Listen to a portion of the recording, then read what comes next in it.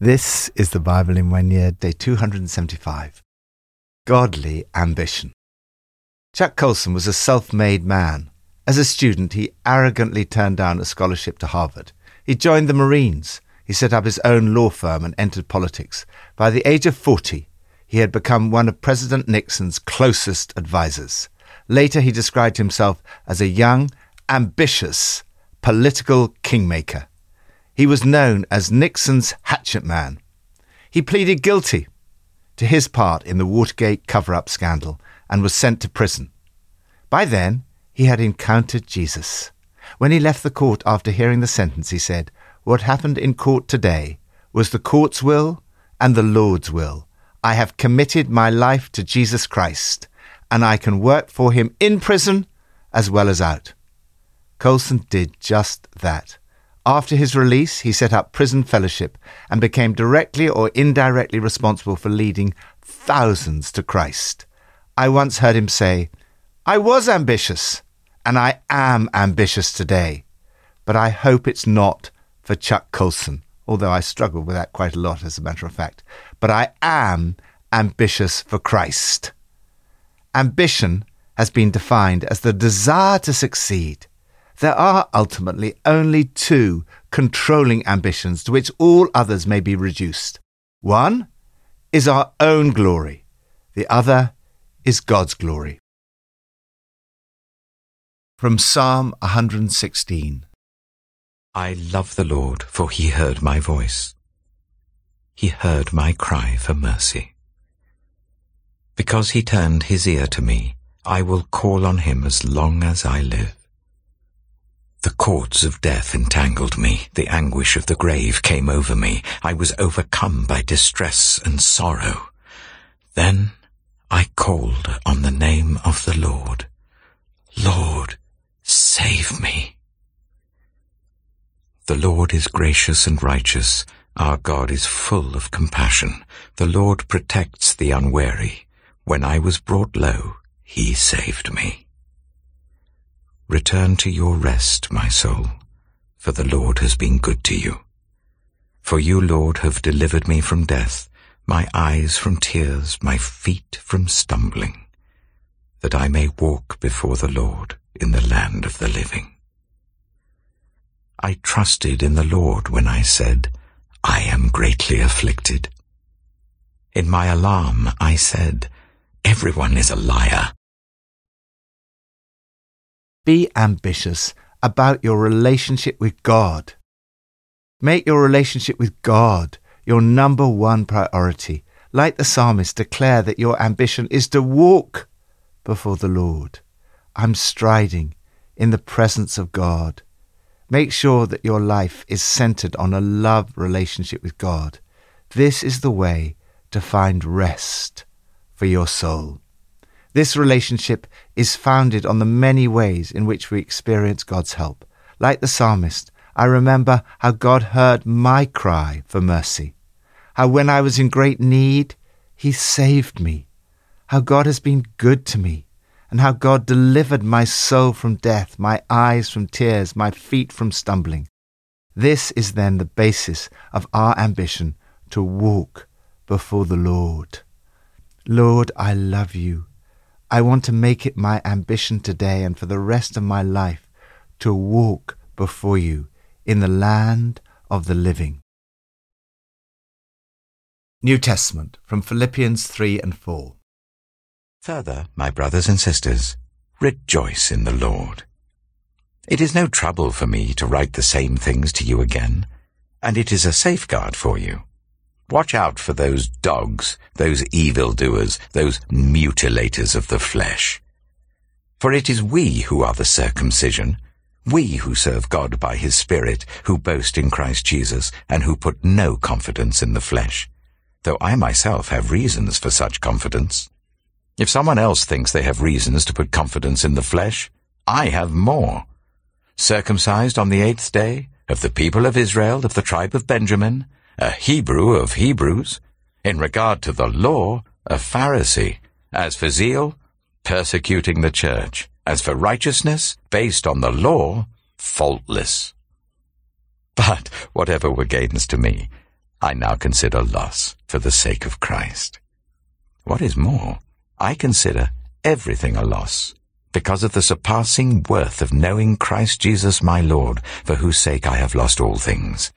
I consider them garbage, that I may gain Christ and be found in him, not having a righteousness of my own that comes from the law, but that which is through faith in Christ, the righteousness that comes from God on the basis of faith.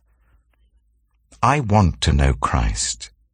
Yes, to know the power of his resurrection and participation in his sufferings, becoming like him in his death, and so somehow attaining to the resurrection from the dead. Not that I have already obtained all this, or have already arrived at my goal, but I press on to take hold of that for which Christ Jesus took hold of me.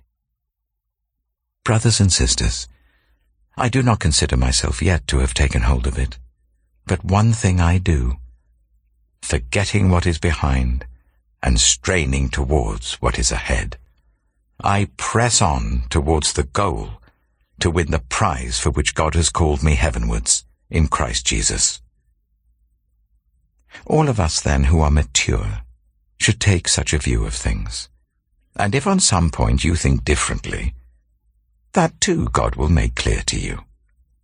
Only let us live up to what we have already attained. Join together in following my example, brothers and sisters, and just as you have us as a model, keep your eye on those who live as we do. For as I have often told you before, and now tell you again, even with tears, many live as enemies of the cross of Christ. Their destiny is destruction, their God is their stomach, and their glory is in their shame. Their mind is set on earthly things, but our citizenship is in heaven, and we eagerly await a Saviour from there, the Lord Jesus Christ, who, by the power that enables him to bring everything under his control, will transform our lowly bodies so that they will be like his glorious body. Philippians chapter 4. Therefore, my brothers and sisters, you whom I love and long for, my joy and crown, stand firm in the Lord in this way, dear friends. Be ambitious for Christ. Sometimes Christians wonder whether it's right to be ambitious. They associate ambition with pride and think that humility means not being ambitious. However, Paul was fiercely ambitious. Before he was a Christian, Paul had been ambitious in his zeal for Judaism, which led to a desire to persecute the church. After his conversion, he did not lose his ambitious nature, but its direction changed. If anything, he was even more ambitious. He describes himself in this passage as being like an athlete, desperate to win a race. Paul contrasts his great ambition for Jesus with two wrong types of ambition. The first is his own ambition before he was a Christian. He describes how he put his confidence in the flesh, outward privileges and physical advantages and external appearances, trusting in the different marks of his old religion. But as the great theologian Karl Barth once said, Jesus Christ came to destroy human religion. God wants you to be confident, but not in the flesh. Rather, your confidence should be in God alone, his love and provision. Paul's religious ambition and zeal were misdirected. He ended up persecuting the church. The second wrong type of ambition is the material and earthly focus of so many in the world around us. Their God is their stomach, their appetites, their sensuality, and their glory is their shame. Their mind is on earthly things. Paul now had a godly ambition. He describes the surpassing greatness of knowing Christ Jesus my Lord and the ambitions that flow from it. Paul realized he could never attain perfection. All his ambitions to attain a righteousness of my own he now regards as rubbish. Like Paul, enjoy the fact that through trust in Christ, you too have now received the righteousness that comes from God and is by faith. We will never achieve perfection in this life. Our weaknesses keep us dependent on God, leaning on him and on his love and grace. What should your ambition be? First, Know Christ intimately. Paul's ambition was to know Christ. The Greek word for to know means far more than intellectual knowledge, knowing things about something. Instead, it is personal knowledge. Like Paul, make your ambition not just to know about Christ, but to know him more intimately. Second, experience Christ's resurrection power. Paul describes what this intimate relationship with Christ looks like. It means to know the power of his resurrection, not just as a past event in history, but as a dynamic and exhilarating power at work in your life. The Spirit of God brings this resurrection power to your life. By the power of his death and resurrection, Jesus disarmed Satan, broke the hold of sin, and defeated death. This power is available to you to enable you to live a holy life and to minister to others with his resurrection power. Make it your ambition to know this power more and more. Third, partner in Christ's suffering. For Paul, knowing Christ involves the fellowship of sharing in his sufferings, becoming like him in his death. He sees suffering as an inevitable part of knowing Christ. It's not a penalty, but a privilege. The suffering and death of Jesus is different from ours in that he died for our sins to save us from what we deserve. You will never suffer in exactly the way he did, but sometimes you will suffer for your godly ambition. This suffering is the practical result of our Christian life. For some, this will mean severe persecution. For all of us, it will include all the pangs and afflictions in the struggle against sin, either within or without. It is at these moments of suffering that we experience fellowship with Christ. Make that fellowship your ambition, whatever the cost. Fourth, know your destination. Knowing Christ means sharing his destiny, somehow to attain to the resurrection from the dead. When Paul says somehow, he's not doubting this hope, but acknowledging that this is a wonderful mystery. Jackie Pullinger says that God gave her resurrection eyes. She says, only Jesus opens eyes. For all who believe in the resurrection of the dead know their destination is a place of comfort, a better country, a heavenly city. Paul says that he is not there yet, but it is his aim and ambition. I've got my eyes on the goal. Don't focus on the past, how far you've fallen, your failures, or even your successes. Rather, forgetting what lies behind. Keep focused on Jesus. Be single-minded, press forward, and respond to his call. Lord, help me to get my ambitions right. Help me to focus my life on the surpassing greatness of knowing Christ Jesus, my Lord. Old Testament, from Jeremiah 4 and 5. Then I said, Alas, Sovereign Lord, how completely you have deceived this people and Jerusalem by saying, You will have peace, when the sword is at our throats. At that time this people and Jerusalem will be told, A scorching wind from the barren heights in the desert blows towards my people, but not to winnow or cleanse. A wind too strong for that comes from me. Now I pronounce my judgments against them. Look, he advances like the clouds.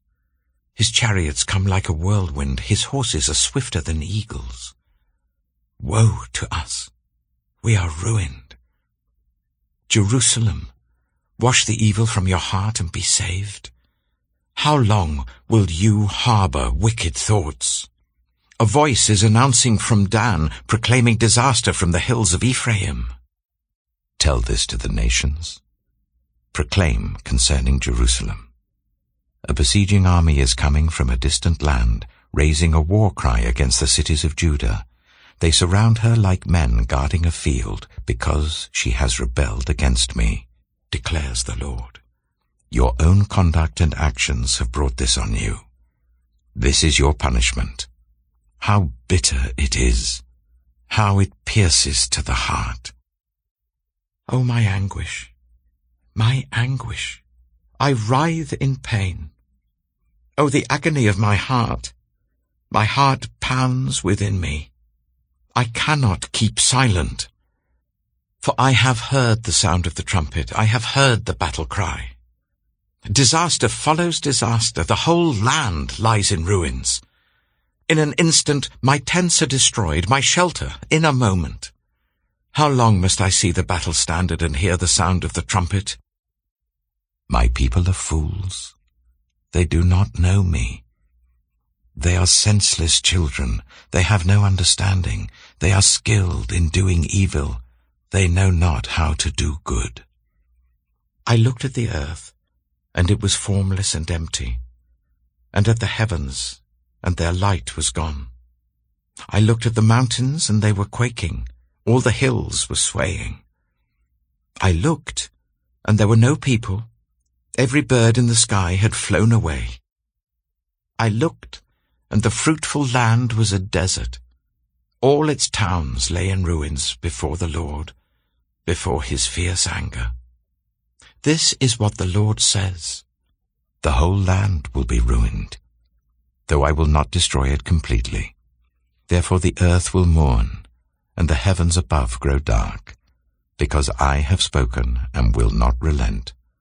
I have decided and will not turn back. At the sound of horsemen and archers, every town takes to flight. Some go into the thickets, some climb up among the rocks. All the towns are deserted, no one lives in them. What are you doing, you devastated one? Why dress yourself in scarlet and put on jewels of gold? Why highlight your eyes with makeup? You adorn yourself in vain. Your lovers despise you. They want to kill you. I hear a cry as of a woman in labor, a groan as of one bearing her first child, the cry of daughter Zion gasping for breath, stretching out her hands and saying, "Alas, I am fainting. My life is given over to murderers." Jeremiah chapter 5. Go up and down the streets of Jerusalem. Look around and consider. Search through her squares. If you can find but one person who deals honestly and seeks the truth, I will forgive this city. Although they say, "As surely as the Lord lives," still they are swearing falsely. Lord, do not your eyes look for truth? You struck them, but they felt no pain. You crushed them, but they refused correction. They made their faces harder than stone and refused to repent. I thought, these are only the poor. They are foolish, for they do not know the way of the Lord, the requirements of their God. So I will go to the leaders and speak to them. Surely they know the way of the Lord, the requirements of their God. But with one accord they too had broken off the yoke and torn off the bonds. Therefore a lion from the forest will attack them, a wolf from the desert will ravage them. A leopard will lie in wait near their towns, to tear to pieces any who venture out. For their rebellion is great, and their backslidings many. Why should I forgive you? Your children have forsaken me, and sworn by gods that are not gods. I supplied all their needs, yet they committed adultery, and thronged to the houses of prostitutes. They are well-fed, lusty stallions, each neighing for another man's wife. Should I not punish them for this, declares the Lord? Should I not avenge myself on such a nation as this? Go through her vineyards and ravage them, but do not destroy them completely. Strip off her branches, for these people do not belong to the Lord. The people of Israel and the people of Judah have been utterly unfaithful to me, declares the Lord. They have lied about the Lord. They said, "He will do nothing. No harm will come to us. We will never see sword or famine. The prophets are but wind, and the word is not in them. So let what they say be done to them." Therefore this is what the Lord God Almighty says. Because the people have spoken these words, I will make my words in your mouth a fire, and these people the wood it consumes. People of Israel, declares the Lord, I am bringing a distant nation against you, an ancient and enduring nation, a people whose language you do not know, whose speech you do not understand. Their quivers are like an open grave, all of them are mighty warriors. They will devour your harvests and food, devour your sons and daughters. They will devour your flocks and herds, devour your vines and fig trees. With the sword they will destroy the fortified cities in which you trust. Yet even in those days, declares the Lord, I will not destroy you completely. And when the people ask, why has the Lord our God done all this to us? You will tell them, as you have forsaken me and served foreign gods in your own land, so now you will serve foreigners in a land not your own. Announce this to the descendants of Jacob and proclaim it in Judah. Hear this, you foolish and senseless people, who have eyes but do not see, who have ears but do not hear. Should you not fear me, declares the Lord? Should you not tremble in my presence? I made the sand a boundary for the sea, an everlasting barrier it cannot cross. The waves may roll, but they cannot prevail. They may roar, but they cannot cross it. But these people have stubborn and rebellious hearts. They have turned aside and gone away. They do not say to themselves, let us fear the Lord our God, who gives autumn and spring rains in season, who assures us of the regular weeks of harvest. Your wrongdoings have kept these away. Your sins have deprived you of good. Among my people are the wicked who lie in wait, like men who snare birds, and like those who set traps to catch people. Like cages full of birds, their houses are full of deceit. They have become rich and powerful, and have grown fat and sleek. Their evil deeds have no limit. They do not seek justice. They do not promote the case of the fatherless. They do not defend the just cause of the poor. Should I not punish them for this? Declares the Lord. Should I not avenge myself on such a nation as this? A horrible and shocking thing has happened in the land. The prophets prophesy lies. The priests rule by their own authority, and my people love it this way. But what will you do in the end? Be ambitious to speak God's words. The Lord speaks through Jeremiah and says, my people are fools, they do not know me. They are skilled at doing evil. They know not how to do good. He warns that judgment is coming because the people have focused their ambitions in the wrong direction. Jeremiah thinks that surely the leaders will know the right way. So I'll go to the leaders and speak to them. Surely they know the way of the Lord, the requirement of their God. But they, like the people, refused to repent. Their ambitions were focused on the false gods of money, sex and power. Only God can satisfy our deepest needs. God says to them, I supplied all their needs, yet they committed adultery and thronged to the houses of prostitutes. They were well-fed, lusty stallions, each neighing for another man's wife. He goes on to say that their houses are full of deceit. They have become rich and powerful and have grown fat and sleek.